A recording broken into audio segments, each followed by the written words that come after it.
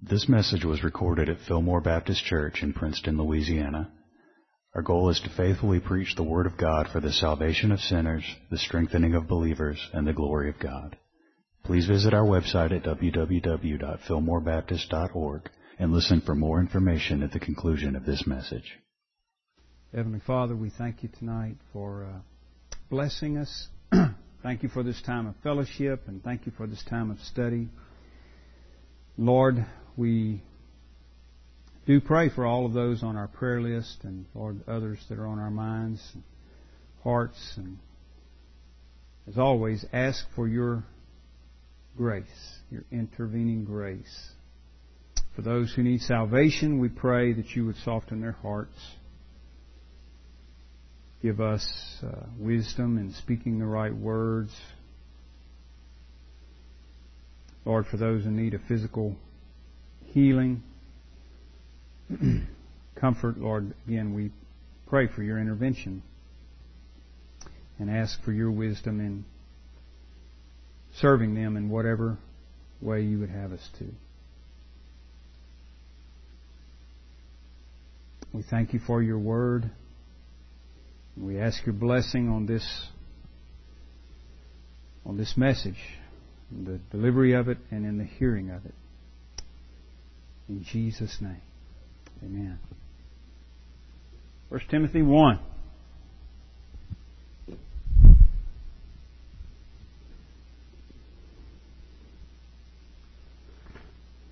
Good evening. Come on in.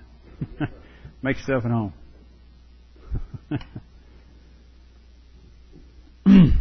All right. Anybody feel like they've been in a battle today? A war? Well, maybe not. But whether or not you feel like it, we're in one. We're in one. I'm going to start reading in verse 18 and just read these few verses here through the end of the chapter. 1 Timothy 1:18. This charge I commit to you, son Timothy, according to the prophecies previously made concerning you, that by them you may wage the good warfare, having faith and a good conscience, which some, having rejected concerning the faith, have suffered shipwreck, of whom are Hymenaeus and Alexander, whom I delivered to Satan, that they may learn not to blaspheme. Okay, in verse 18, Paul starts out by reminding Timothy about the charge. He says, this charge I commit to you. Notice he says, son, Timothy. I think, it's obvious that they had a close relationship as Paul discipled Timothy. Continues to here instructing. And he says, this charge I commit to you. Now, I'm going to give you a couple options here. I think probably he's referring back to the charge that we've been talking about in most of these weeks that we've been going through here. If you look back in verse 3, he says, as I urged you when I went into Macedonia, remain in Ephesus, that you may charge some that they teach no other doctrine. And then he says in verse 5, now the purpose of the commandment is love. But it's the same word in verse 3 and verse 5, it's just translated differently. Charge, commandment. And then in the New King James, it's translated charge again in verse 18, but it's the same word. This charge I commit to you, son Timothy. So he's probably referring to the charge that he was speaking of in verse 3 and in verse 5. You are to charge some that they teach no other doctrine, or no different doctrine. That is, other than what Paul describes as the gospel of the glory of God in verse 11. The gospel of the glory of the blessed God. You're to charge others that they teach no other doctrine. The purpose of the charge, verse 5, is love.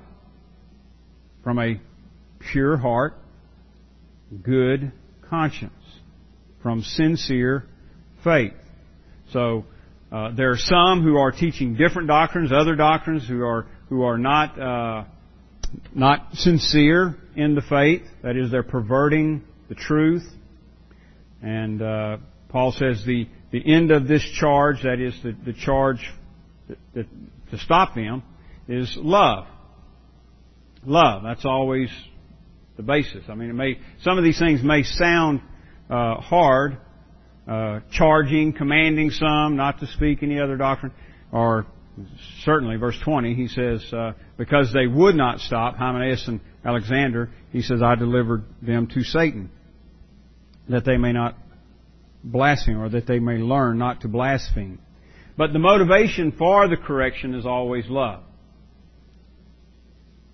Love, Paul says, from a pure heart, good conscience, from sincere faith. The other option is this, that maybe now he's thinking of another charge that he begins to talk about here. As he begins to lay out his instruction, maybe he's just using the same word to describe what he says, for example, here in verse 18, this charge I commit to you, son Timothy, according to the prophecies previously made concerning you, that by them you may wage the good warfare, charging you to wage the good warfare, having faith and a good conscience, which some have rejected concerning the faith, have suffered shipwreck. And then, of course, that's the end of the chapter, but that's not the end of his instruction. He goes on to instruction on prayer and several things, and through the rest of the book.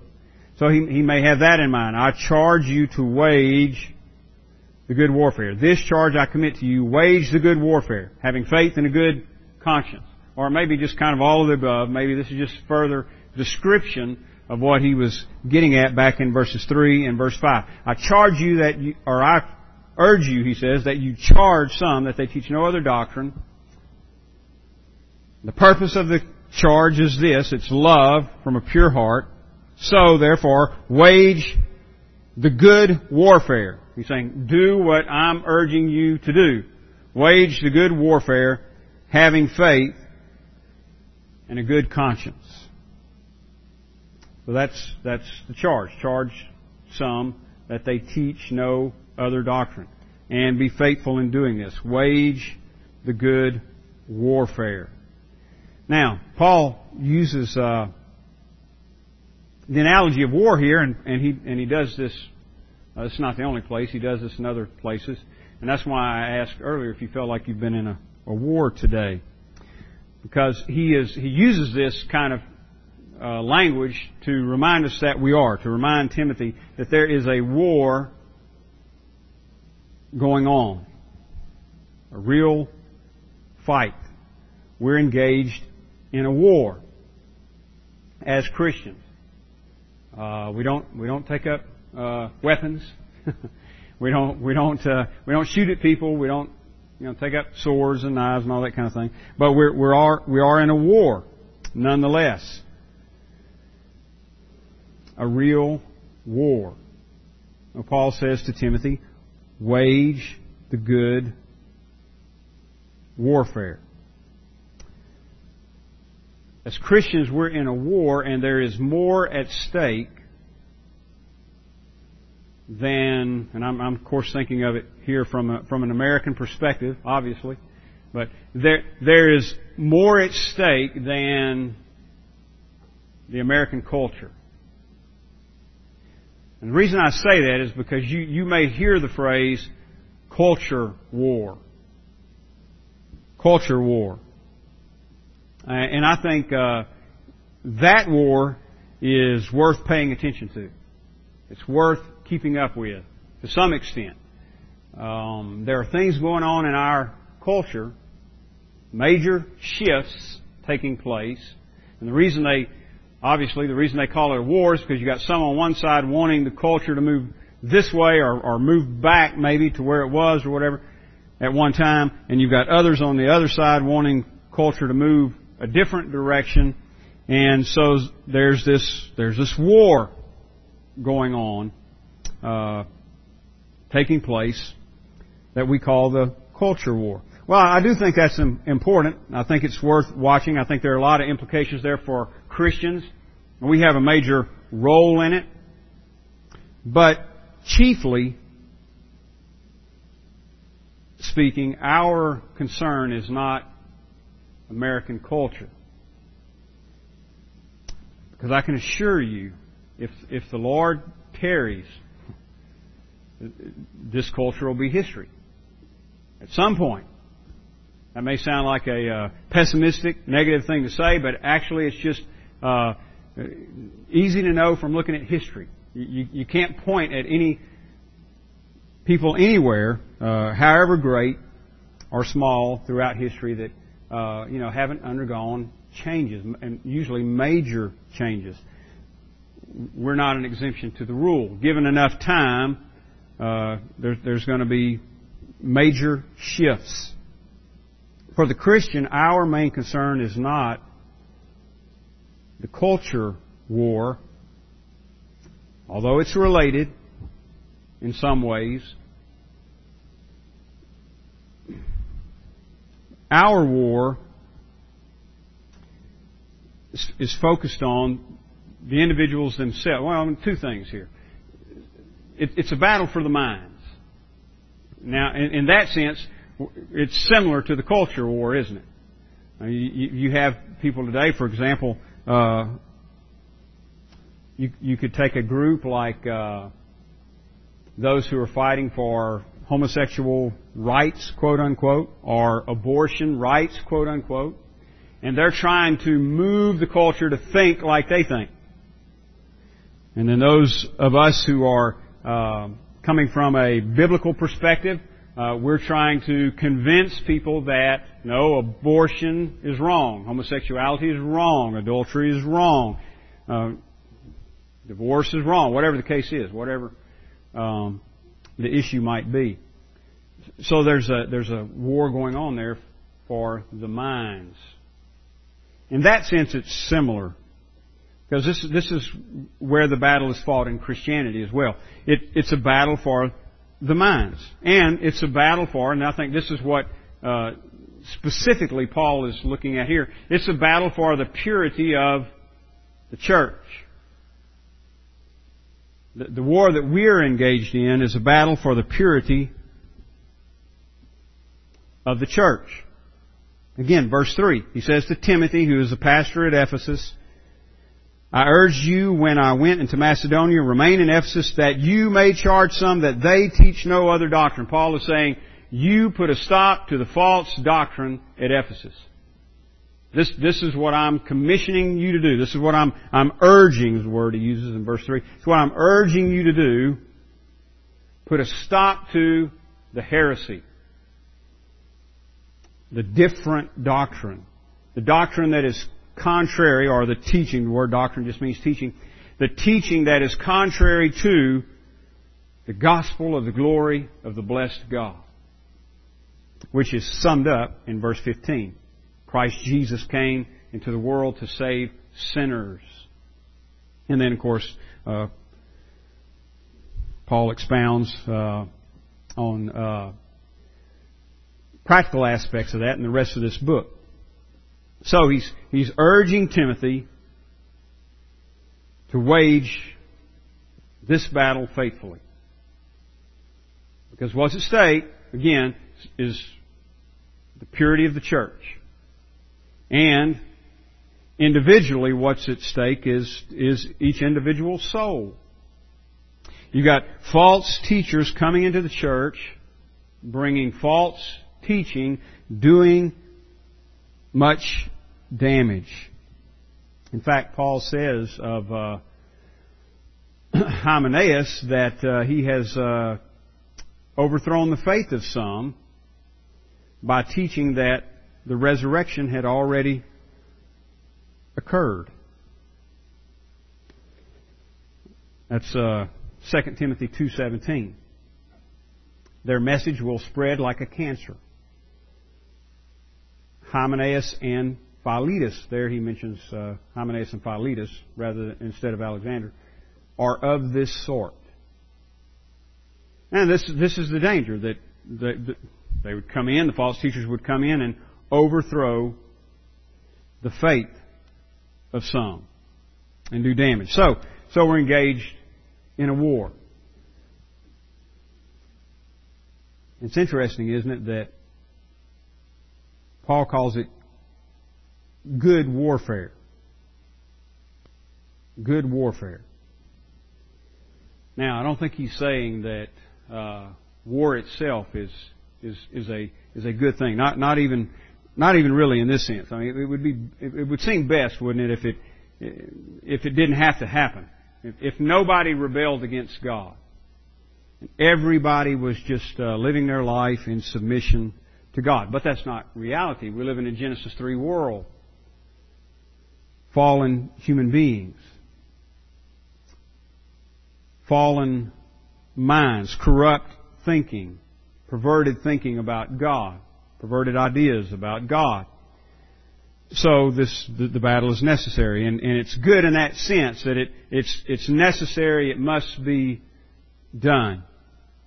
Our president, I don't know, a couple months back, made the statement that war is sometimes necessary. Much to the chagrin of some of those that helped put him in office, because they didn't want to hear that. But he's right. Sometimes it's necessary.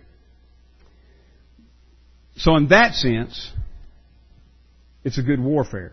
It has a good goal. The war itself's not pleasant.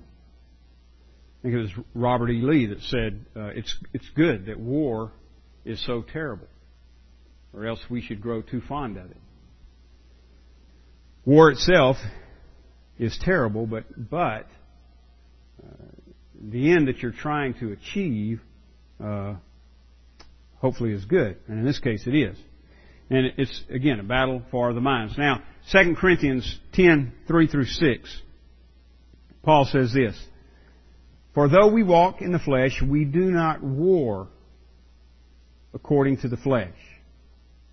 So here's a good description of the kind of battle that we're engaged in, the kind of battle that he is exhorting Timothy to engage in faithfully.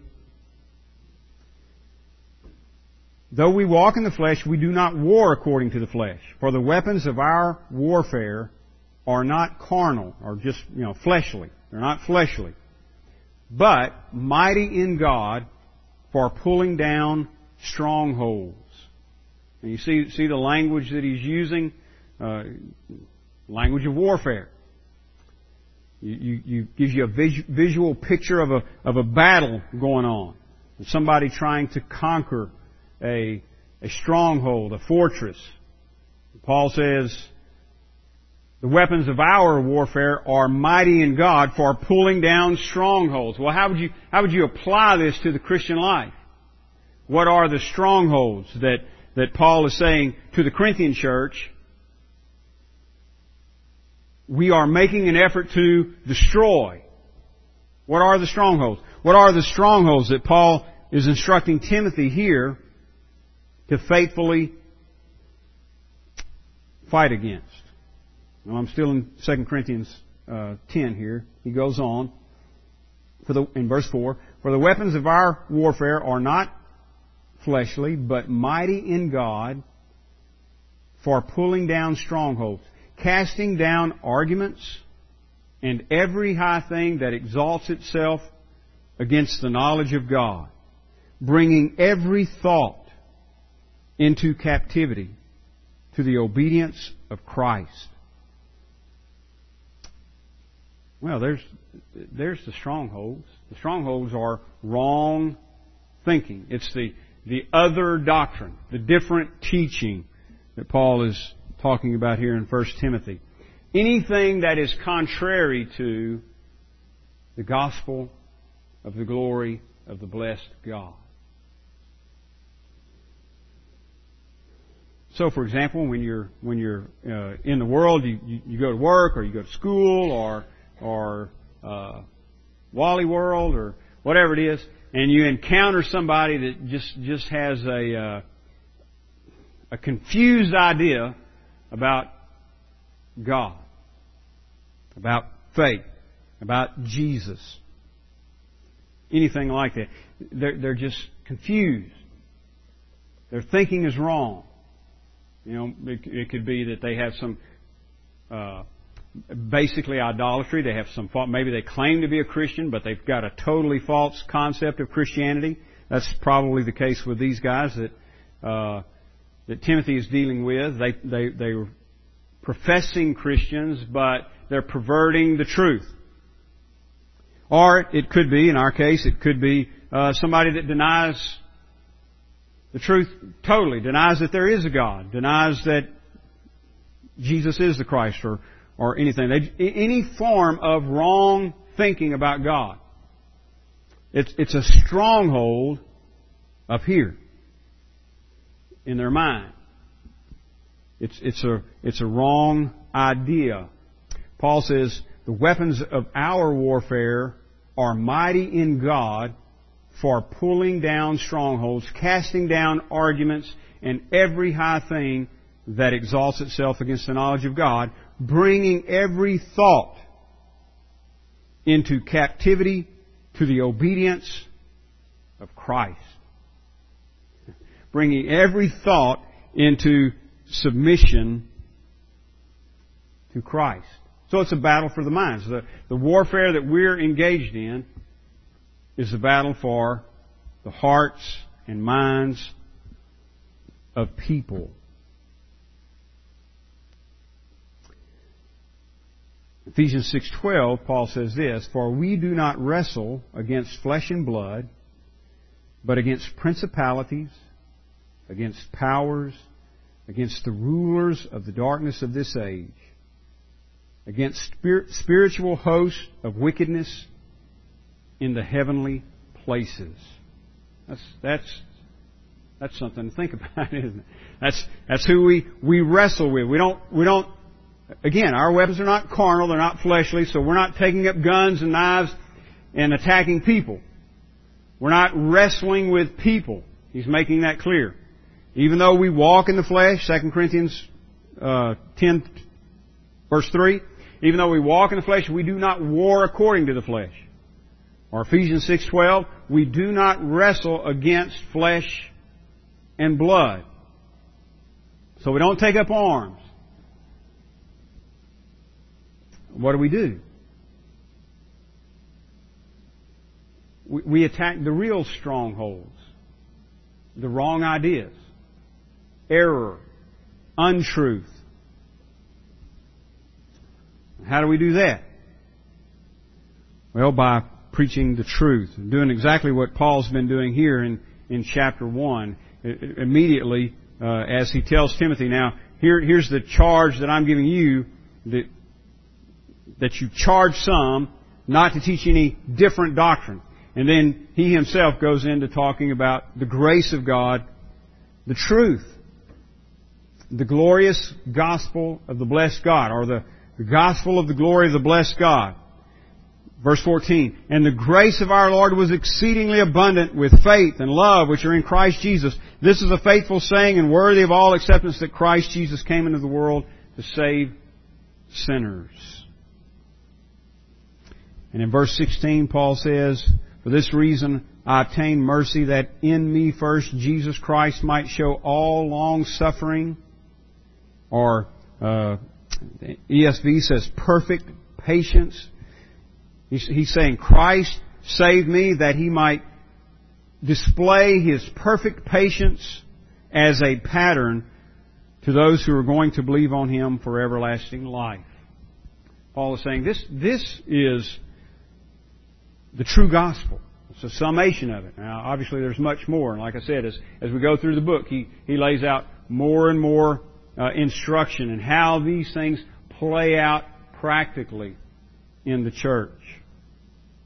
But at the heart of all of it is truth. A commitment to the truth. That's why he can talk about a good conscience. Good conscience before God. Because when you're committed to the truth, it's living in obedience to God, in submission to the will of God, and therefore your conscience is clear. So this charge, verse 18, I commit to you, son Timothy, according to the prophecies previously made concerning you, that by them you may wage the good warfare. Now, let me say something here quickly.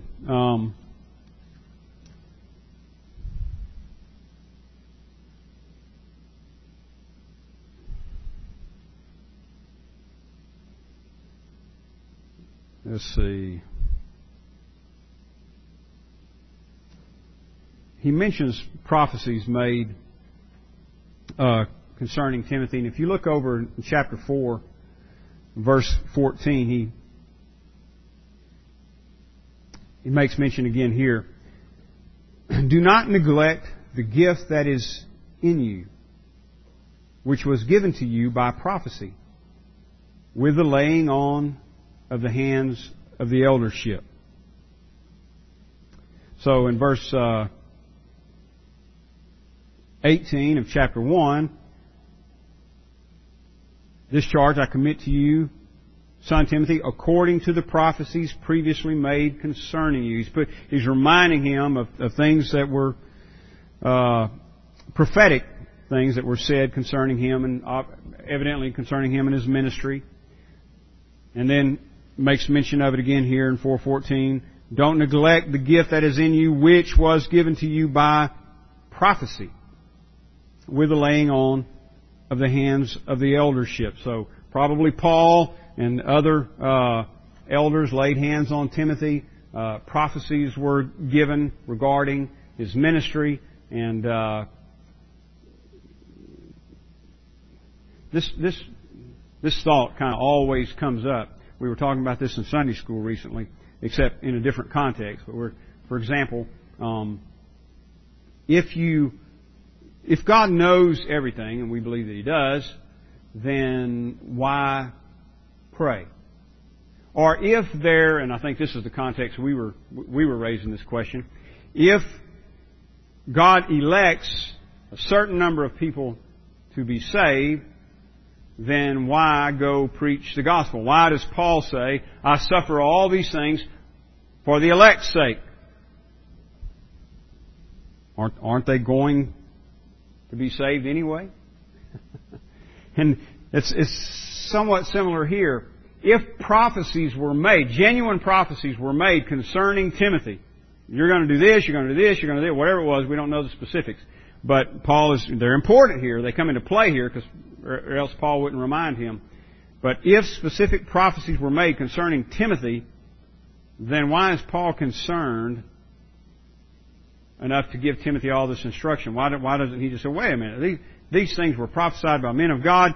Timothy is going to fulfill his ministry just as God planned. Why does he feel it necessary to exhort Timothy to remember these things and to not neglect the gift that is in him? Well, it's that old tension of the sovereignty of God and the responsibility of man. We are always supposed to be doing what we're told to do, like preaching the gospel. Go into all the world and preach the gospel. Even though we can't save one person, it's God who saves. All right. So you've always got this tension: responsibility of man, sovereignty of God. Certainly, the prophecies are going to come true. Nevertheless, Paul tells Timothy, "Don't neglect the gift that is in you. Remember the prophecies that were given concerning you, and by them." Back to verse 18. By them, that is, by those things that you were told, by those prophecies, words from God about you, about your ministry, about the gifting God has given you, by them, wage the good warfare. So all those things are used as a means of accomplishing God's end. And they're used as a means of encouragement for Timothy. Now you might say, well, nobody ever gave any prophecies over me or concerning me. Well, but we have the Word of God here. So we do what Paul's telling Timothy to do. We go back to it and we go back to it and we look at it and we learn from it, and by it we wage the good warfare. By God's spoken Word, the truth that He has given us. So the war is a battle between error and truth, and truth is not only what we're fighting for and guarding, it's what we're fighting with. It's our weapon. Truth. Our truth. So we don't have to, for example, if we want to impact our culture, we don't have to take up guns, knives. We don't have to march in the streets and all these kinds of things. What we have to do is preach the truth. Preach the truth and live the truth, which again, Paul is going to get into that. But we have to, in fact, I'll say it this way. We have to display the truth to the world. And when need be, we have to counter the error. I mean, verbally. Exactly what Paul is telling Timothy to do. There will be situations arise where we have to counter the error verbally with the truth. And just like Paul tells Timothy, basically you put them to silence, which is what he told Titus. So we fight for the truth and we fight with the truth against error, unhealthy doctrine. So Timothy, he says, wage the good warfare. Somewhat like saying, fight like a man. Gird up your loins, fight like a man. Fight the fight, the NASB says, I believe, and that is what Paul says at the end of, in fact, he says to Timothy at the end of his own life, I have fought the good fight. It's a struggle. In fact, there he uses the word agonize. I have fought the good fight. I have kept the faith. Here he says to Timothy, fight the fight, wage the good warfare, having faith and a good conscience. Well, we've talked a lot about faith in Hebrews. It's just trusting God. Trusting God. Trust in, cling to, rely upon God. So fight the good fight, wage the good warfare, having faith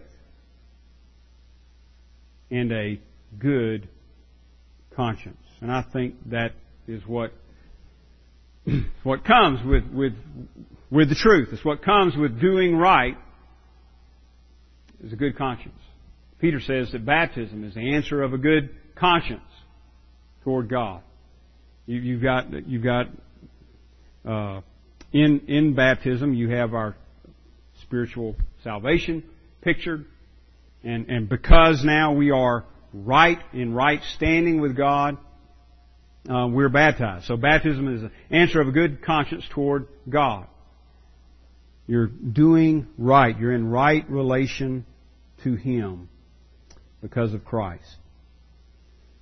So wage the good warfare, having faith and a good conscience, with which some, having rejected concerning the faith, have suffered shipwreck. In other words, he's saying this is what they did not do. And their consciences are corrupt. They didn't have faith. They're not trusting in the true God. They're not teaching the truth.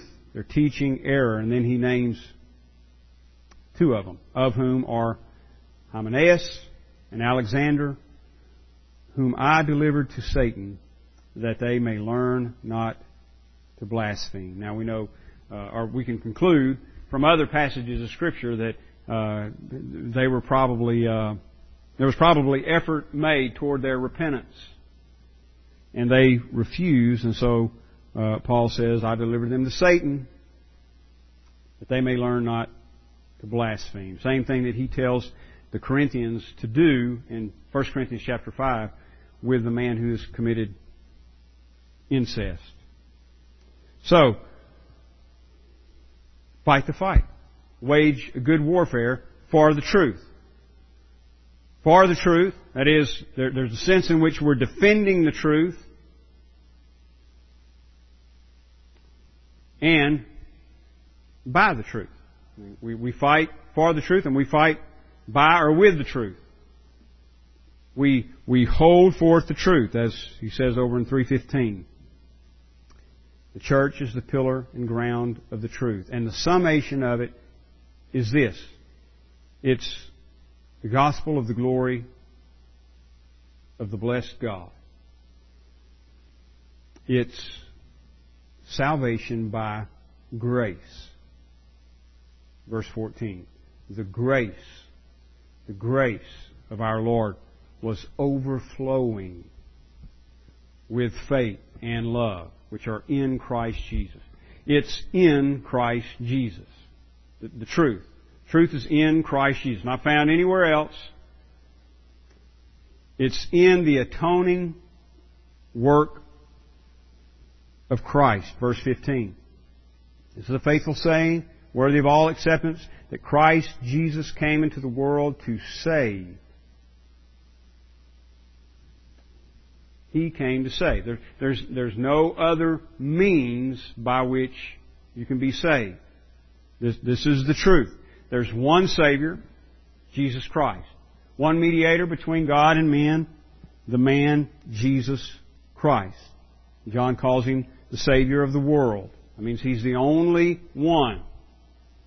One Savior. Christ Jesus came to save sinners. Sinners. Come to save righteous people? No, righteous people don't need salvation. Besides, there are no righteous people. Not one. Bob told a lie a while ago because I heard him say he was doing good.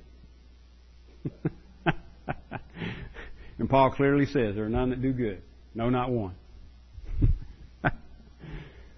There's no righteous people. We're all in need of a Savior. This is the truth. This is the gospel. This is the gospel of the glory of the blessed God. Salvation through Jesus Christ for sinners. For rebels. Those, or I could say it this way, for repentant rebels. If you repent and come to Christ, that's the only way of salvation. Bottom line, that's Paul is arguing against any perversion of that. Anything that contradicts that, this gospel. Paul is telling Timothy, put a stop to it. If they're teaching contrary to this gospel, salvation by grace through faith, Paul is telling Timothy, shut them up. Put a stop to it. There's one way to be saved. Christ Jesus came into the world to save sinners. Let's pray. Father, we are thankful for your grace extended to us in the life and death of your only begotten Son. Sinners by nature, Lord, it means we don't deserve anything but your wrath. And yet in Christ we experience your grace, your mercy, your love. You didn't come to call the righteous to repentance. You came to call sinners to repentance. You came to heal not those who are well, but those who are sick. It's all by grace.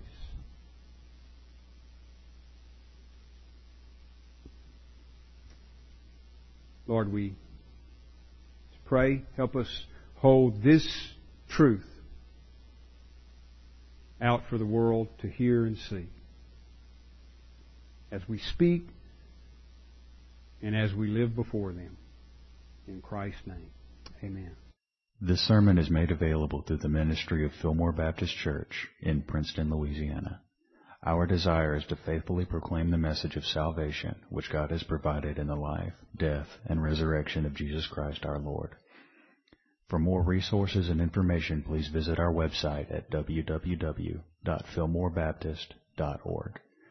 You may use the links there to contact us or write us at Fillmore Baptist Church, 6304 Highway 80, Princeton, Louisiana, 71067.